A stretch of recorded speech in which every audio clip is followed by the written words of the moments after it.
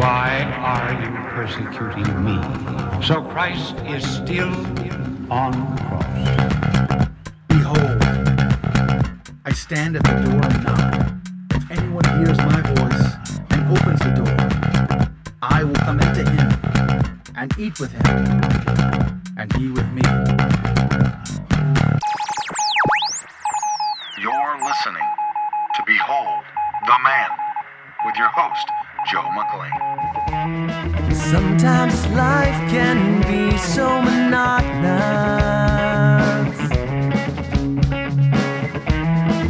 Every day seems to replay the one before.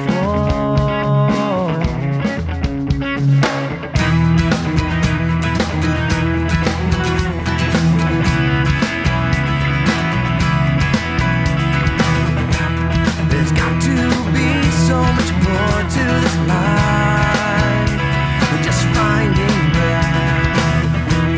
'Cause I'm not made to stay on the surface. I wanna dive down deep where you dwell. I wanna get lost in you there. And I'll never come up for it. 'Cause I want more than just to be someone who wakes up, says a prayer, and goes about the day. I want more than just to be someone who reads your word, let it sing into a song and fade away. And I want more than just to be someone who lets the day slip away. Yeah. 'Cause I want more.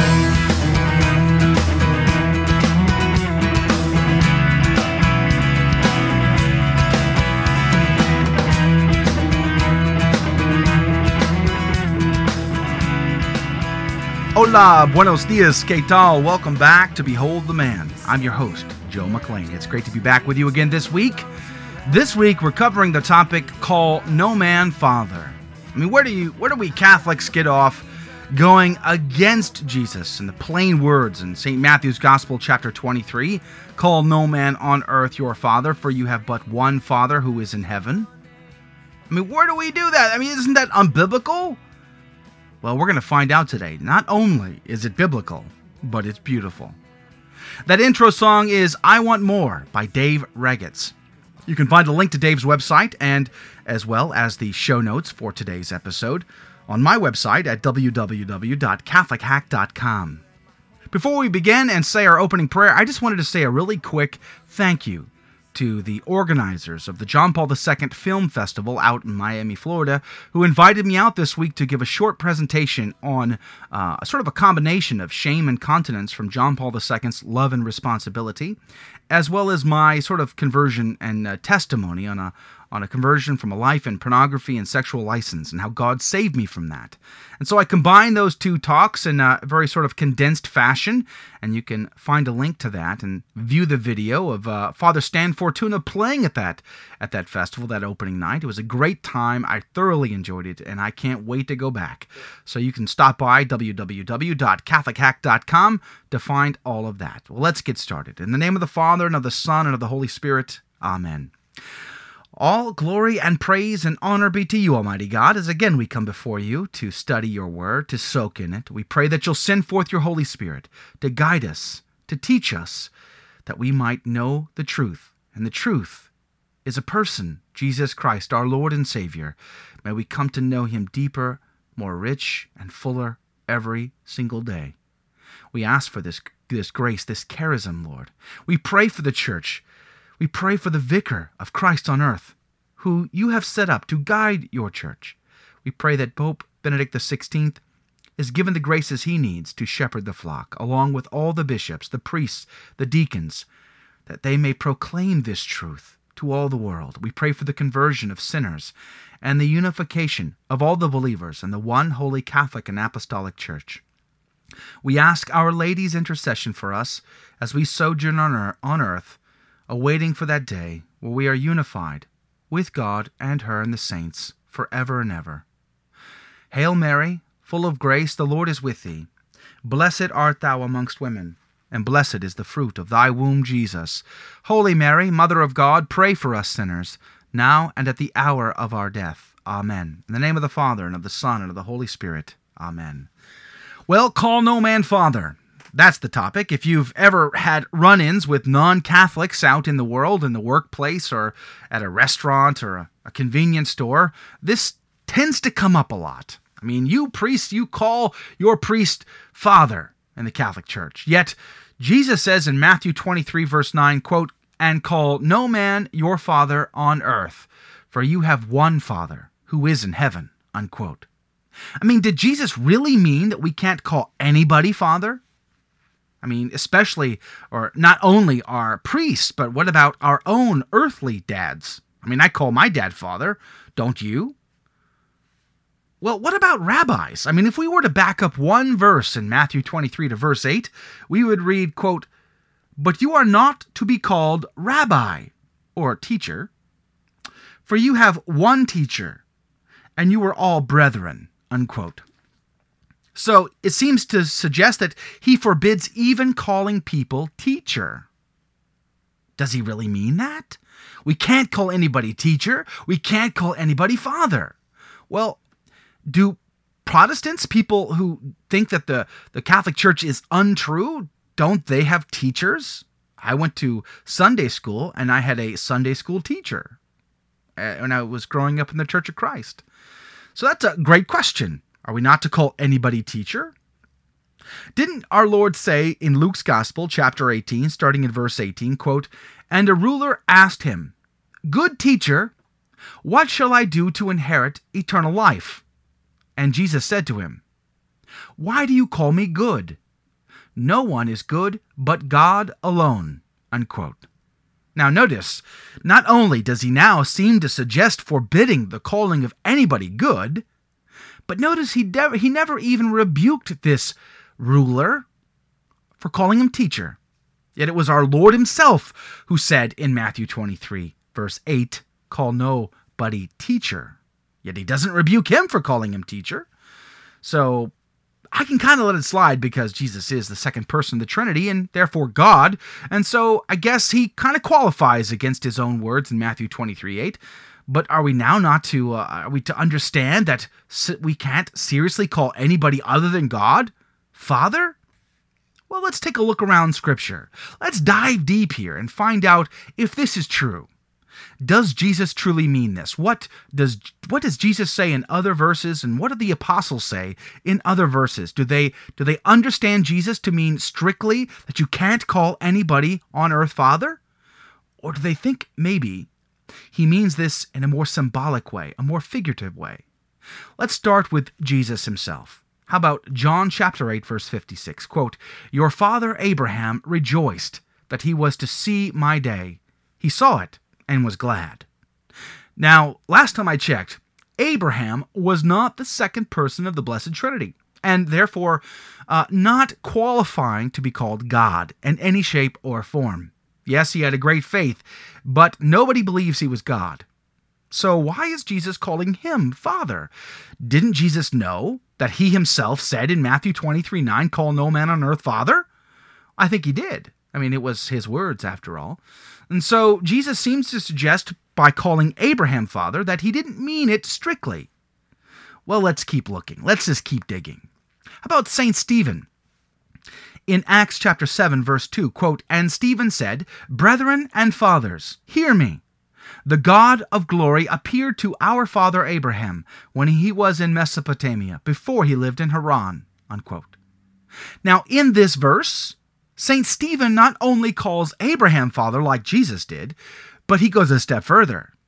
He calls those present, the Pharisees, the priests, the clergy, the scribes, he calls them fathers. The very people who would put him to death, he calls them fathers. Didn't St. Stephen know that Jesus forbid this in Matthew 23:9? I mean, wasn't he a follower, a believer? I would say he was a follower, a believer, the very first martyr. He begged, like Jesus did from the cross, St. Stephen begged God to forgive them as they were murdering him. And so I'd say he's pretty much a believer, and one we should all emulate in faith. And yet he seems to understand Jesus' words in a different light, other than the strict sins. Let's look at St. Paul. You know, that guy who was knocked off his proverbial horse on the road to Damascus, seeing the bright light, the vision of Jesus Christ himself, which blinded him, where Jesus calls him out from the Pharisees, converting him. This famous conversion story we read in the book of Acts, making him an apostle. St. Paul goes on to verify what he received directly from Jesus with St. Peter and the other apostles. And so we have some affirmation from the chief steward in the kingdom of Jesus, St. Peter himself, that St. Paul's ministry was from Christ. And so he would have been very familiar with the teaching of our Lord. St. Paul, the Pharisee of Pharisees, as he likes to call himself. How does he understand our Lord's words? Well, we see, for instance, in Philippians chapter 2, verse 22, that he seems to think that he is a father to Timothy. Quote, "But Timothy's worth you know, how as a son with a father he has served with me in the gospel." Well, come on, St. Paul. I mean, you of all people should know that you call no man on earth father but your Father in heaven, right? Well, what about Onesimus? In Philemon 10, St. Paul says, quote, "I appeal to you for my child, Onesimus, whose father I have become in my imprisonment," unquote. Wow. St. Paul, like St. Stephen, and kind of like Jesus himself calling Abraham father, seems to think that Jesus didn't mean that literally. He might have had another intention behind it when he made that proclamation in Matthew 23:9. Well, let's look at somebody else. How about St. John? St. John, for instance, in 1 John chapter 2 and 13 and following, seems to call the elders fathers. Quote, "I am writing to you, fathers, because you know him who is from the beginning. I am writing to you, young men, because you have overcome the evil one. I am writing to you, children, because you know the Father. I write to you, fathers, because you know him who is from the beginning.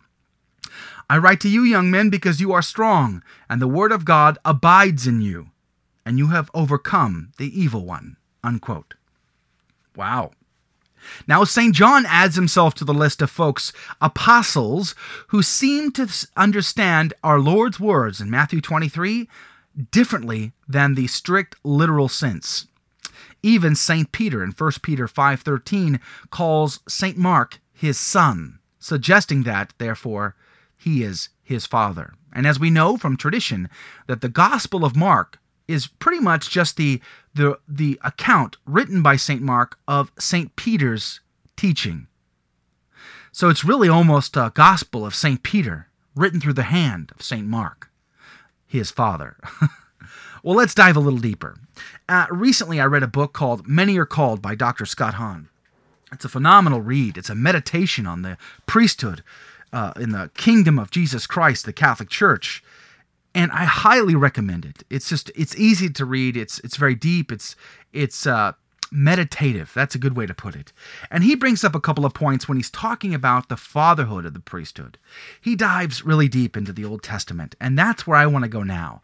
And if we start back with Adam, and we've done this many times on this show, so I won't go into great detail, but I would recommend that you can search previous episodes, and you can see how we have gone and spent a lot of time looking at Adam as the first priest, as the first king, and the father to the human race. His soul is breathed in him from God himself. He's set up in the image and likeness of God. He is given dominion over the creatures, right? That's like a kingly role. He is given the specific task to Abudah and Shamar in the garden sanctuary to keep and protect it. The same words were used to describe what the duty for the Levitical priesthood was in the tabernacle in the wilderness and the Levitical priesthood in the temple in Jerusalem. And so the Levitical priesthood saw themselves as like new Adams, because they saw Adam to be a priest ministering in the garden sanctuary. Instead of offering up the sacrifice of bulls and goats, he offered the sacrifice of himself.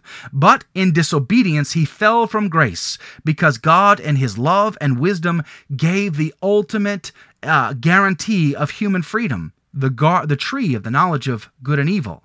And Adam was commanded not to eat it, to be obedient to God.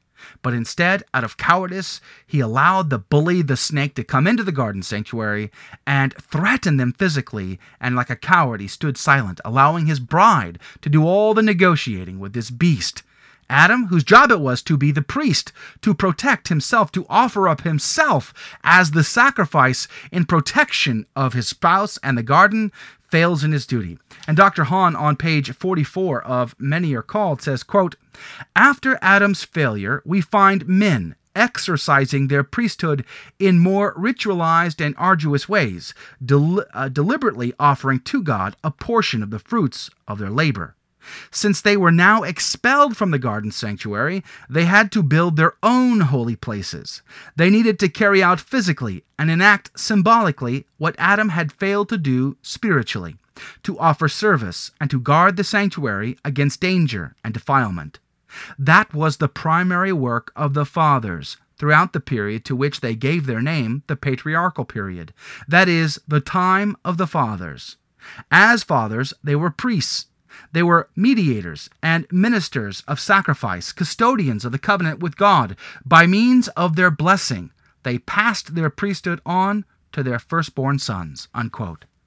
Dr. Hahn goes on to show that it was this priesthood of the firstborn sons. We see it through Noah and his sons. We see it through Abraham and his son Isaac, and Isaac's sons. So we see this firstborn son priesthood being passed down through the fathers, down to Moses, and then he consecrates Aaron and his sons, and then all of a sudden we come to Mount Sinai. There, at the foot of this mountain, when Moses was up on top of the mountain in communion with God, like a new garden sanctuary up there, in communion with God, receiving the very law written by the finger of God on stone, what happens? But the people rebel against Aaron, forcing Aaron, or not forcing him, they didn't twist his arm too badly. Like Adam was a coward, so Aaron was a coward. And like the bully that entered the garden sanctuary in Genesis chapter 3, and so we see the bully through the people rebelling against Aaron. And Aaron does what the bullies want, like Adam did what the bully wanted him to do: eat the forbidden fruit. And so the forbidden fruit in the wilderness was this golden calf. And when that happened, what happens? God takes away the priesthood of the firstborn sons because they now no longer deserve it. They've broken the covenant. Now they get the curses. And so it's the Levites who wield the swords and defend God and defend his sanctuary. And so God says and sets up them as the priesthood and takes away the share in the priesthood from the firstborn sons and gives it to the Levites. And as a result, the Levites now, when they enter into the promised land, they don't have a piece of land for themselves, unlike all the other tribes. No, their meros, their share, is in God himself.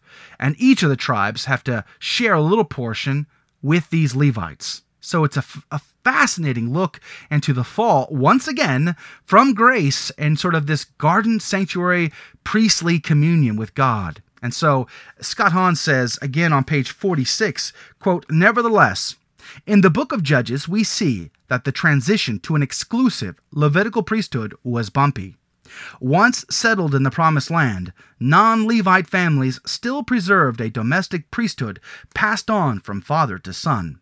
In chapter 17, we meet a man named Micah, who consecrates his son as a priest for the purpose of worship in the family's shrine. When a Levite appears at the family's home, however, Micah pleads with him, quote, 'Stay with me and be to me a father and a priest.' Judges 17:10. And a chapter later, Micah's plea is echoed almost verbatim by the Danites as they invite the Levite to be the priest for their entire tribe. Quote, 'Come with us, and be to us a father and a priest.' That's Judges 18:19, unquote. Pick up this book, Many Are Called by Dr. Hahn. it is a phenomenal read. But you can see he's drawing on these Old Testament passages to show that it was clearly seen by the ancients that the priests were to be fathers. Why? Because their job was to lead the people to God the Father. God called his firstborn son out of Egypt, which leads us to believe that every other tribe on the planet was also a son of God. But God first consecrated his firstborn, making them what? A nation, a kingdom of priests, fathers to the rest of the people of the world. Why? So that they could bring in the other family, to bring back these wayward sons of God back to God the Father. That was their purpose from the beginning. And so now, as we fast forward, we see that Jesus takes the old covenant priesthood and he perfects it in the new. Again, a subject we've gone into great depths on before. So you can search my website, CatholicHack.com, for priesthood, and you'll find all kinds of previous shows on this topic with far greater detail. But let's summarize very quickly. We see in the upper room how Jesus takes 12 new princes, and he sets them up and ordains them as priests. In fact, this is a reference to Exodus chapter 24, where Moses takes 12 princes, sets them up on 12 pillars, and they offer 12 sacrifices. He takes the blood from these 12 sacrifices, he sprinkles it on the altar and sprinkles it on the people and says, "This is the blood of the covenant." Jesus quotes from this in St. Luke's narrative of the institution of the Eucharist in the upper room. Why? Because these 12 men are priests. We even see in John's Gospel how he washes the feet of the 12, and he has that little tit for tat with St. Peter about, "Oh, you can't wash my feet." And Jesus says, "Well, if I don't wash your feet, then you have no meros in me." How does St. Peter understand his words? By saying, "Well, then not just my feet, but my head and my hands too." Why? Because in Leviticus 8, what does Moses do? But he washes Aaron and his sons, ordaining them as the priests, and giving them the vestments of the priest, washing their head and their hands by the command of God. And so we see quite clearly this and many other references that these are priests. Now, there's one priest in particular, the chief steward, who serves directly for the king in the king's kingdom. We saw this under King David, and now we see it under King Jesus. This role of prime minister, we have a new one. And we read about it in St. Matthew's Gospel, chapter 16, when our Lord tells St. Peter that he will be the rock upon which our Lord builds his church, and he will give to him the keys of the kingdom, etc., etc. Now, Jesus was quoting from a specific passage in Isaiah chapter 22 that describes the role of this chief steward, the Segen HaKohanin, the over the house in the Old Testament. To go rather quickly, we're going to pick up on Isaiah 22, starting around verse 19. Quote, "I will thrust you from your office, and you will be cast down from your station." Notice it's an office. That the person may come and go, but the office is forever. Exactly like the chair of Peter. Peter died, but another followed, and another followed, and another followed, until we get to Pope Benedict XVI. The person may come and go, but the office is forever. Moving on to verse 20 of Isaiah 22, quote, "In that day I will call my servant Eliakim, the son of Hilkiah, and I will clothe him with your vestment, with your robe, and I will bind your girdle," as part of that priestly vestment, "on him, and will commit your authority to his hand, and he shall be a father to the inhabitants of Jerusalem and to the house of Judah. And I will place on his shoulder the key of the house of David. He shall open, and none shall shut, and he shall shut, and none shall open." It's a phenomenal insight into the role that Jesus intended, drawing upon the Old Testament understanding of this chief steward, the over the house, the Segen HaKohanin, who stood as second high priest in charge of all the other priests in the temple. This man was on deck once a year during Yom Kippur, when the high priest would offer up the bull sacrifice for his own personal sins, then offer up the lamb sacrifice for all the sins of the rest of the people. Notice the bull. Why? Aaron fashioned the golden calf, and so every high priest after him would have to offer up a bull to make up for Aaron. But after that sacrifice, the high priest got the opportunity, just this once, to go into the inner sanctuary and offer up an incense offering to the very face of God, to the very presence there in the Shekinah glory cloud over the mercy seat of the Ark of the Covenant in the inner sanctuary. Now, if this man had any sins on him whatsoever, he would drop dead, and they'd have to pull him out by the rope attached to him. And what would happen? The Segen HaKohanim, the chief steward, his job was then to go in and make sure the sacrifice was offered, that the liturgical practice was done according to the command, because it was that serious. It was that important. And so he was always on deck, always ready to go, the Johnny on the spot, if you will, making sure that things went the way they were supposed to. And he was called to be a father to the inhabitants of Jerusalem. Now, Pope Benedict XVI, the successor of St. Peter, was sent to Rome. And Rome was infested with the presence of Christ, to the point where one day, through the blood of the martyrs, through the steady witness of the church, it would take possession of the kingdom of Rome. How do we know? How do we know that this is the correct way to understand this? Go read Daniel chapter 7, and you'll see there are 4 kingdoms that come, that are prophesied. That last 4th kingdom was the kingdom of Rome. And what does Daniel say? That kingdom will be given to the saints. What happens when Constantine finally legalizes the Christian religion, sets it up, gives them properties, and they start building basilicas and churches, and they start worshiping in the light of day instead of in the cover of darkness in the catacombs? What happens? Constantine picks up and moves to Constantinople, leaving the Bishop of Rome in Rome. The kingdom, in a symbolic and a spiritual way, is given to the saints under this new chief steward, this new over the house, this new Segen HaKohanim, who, like the old one, was the father of the inhabitants of Jerusalem. This new one is the father to the inhabitants of Rome, which is the heart of the church, infesting all the world with the love of Christ, the light that gets rid of all that darkness. It's almost as if God intended it, huh? So did Jesus mean that you aren't to call anyone father? I mean, did he mean that literally? I think we can say no. That's not how he meant it. I mean, he was speaking much more in a symbolic and a figurative way here. It becomes obvious because we see through Jesus' own understanding, where he calls Abraham father, and St. Stephen calls the Pharisees and the priests and the clergy father. We see St. Paul calling himself father, St. Peter calling himself father, St. John calling the elders fathers. Clearly, Jesus didn't mean it literally. That we see rather the beauty of what's going on here.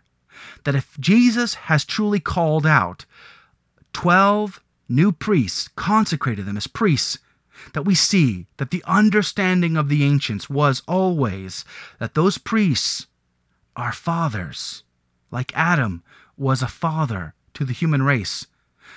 Instead of fathering them through disobedience, though, the new priesthood is given the command and the grace of God through the sacraments to father the people to heaven in truth, in spirit and truth, as Jesus says to the woman at the well in John's Gospel.